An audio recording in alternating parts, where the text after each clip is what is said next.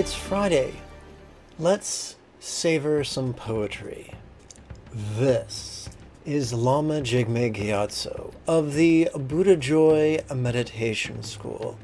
Welcome to Meditate Like a Jedi. The first poem, I have found great relief. In the folly of my youth, I injured the sacroiliac joint of my lower back with a deadlift, poor of form and quite ill-timed.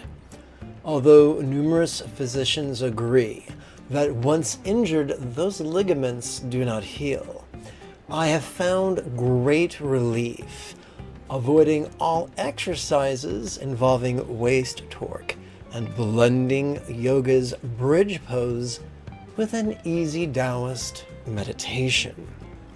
First, I lower myself to the floor, knees bent, feet flat upon the floor, arms under my back, parallel to the spine with fingers laced, chest puffed out and shoulder blades closed. Gently, I push with my heels, allowing the shoulders and upper arms to bear this body's weight. During the first inhalation, I silently and mentally recite, grin to gut. During the first exhalation, I silently and mentally recite, relaxing. During the second inhalation, I silently and mentally recite, grin to feet. During the second exhalation, I silently and mentally recite, relaxing. During the third inhalation, I silently and mentally recite, grin to hands. During the third exhalation, I silently and mentally recite, relaxing. During the fourth inhalation, I silently and mentally recite, grin to scalp.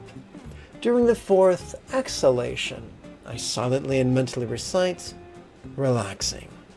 These 4 rounds of breath constitute a single set, and practicing thus for 1 or 2 sets at a time has given me much relief. Perhaps it could benefit you as well.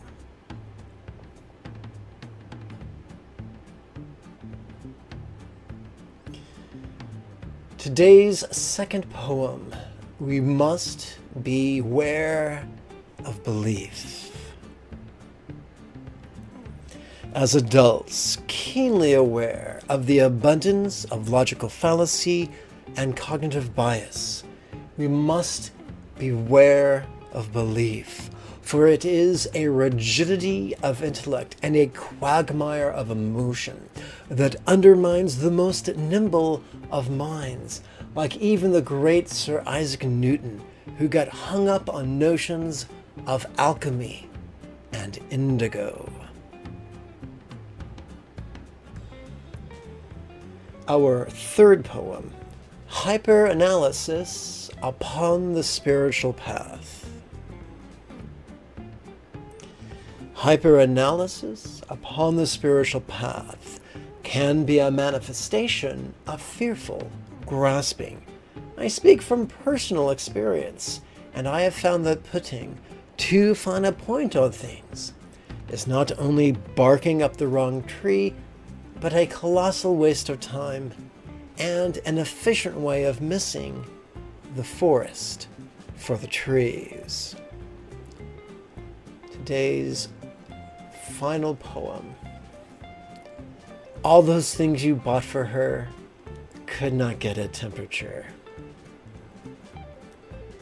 Sometimes when I whisper the 6-syllable mantra of enlightened activity, in the back of my mind I hear a verse from the Elvis Costello song, Pump It Up.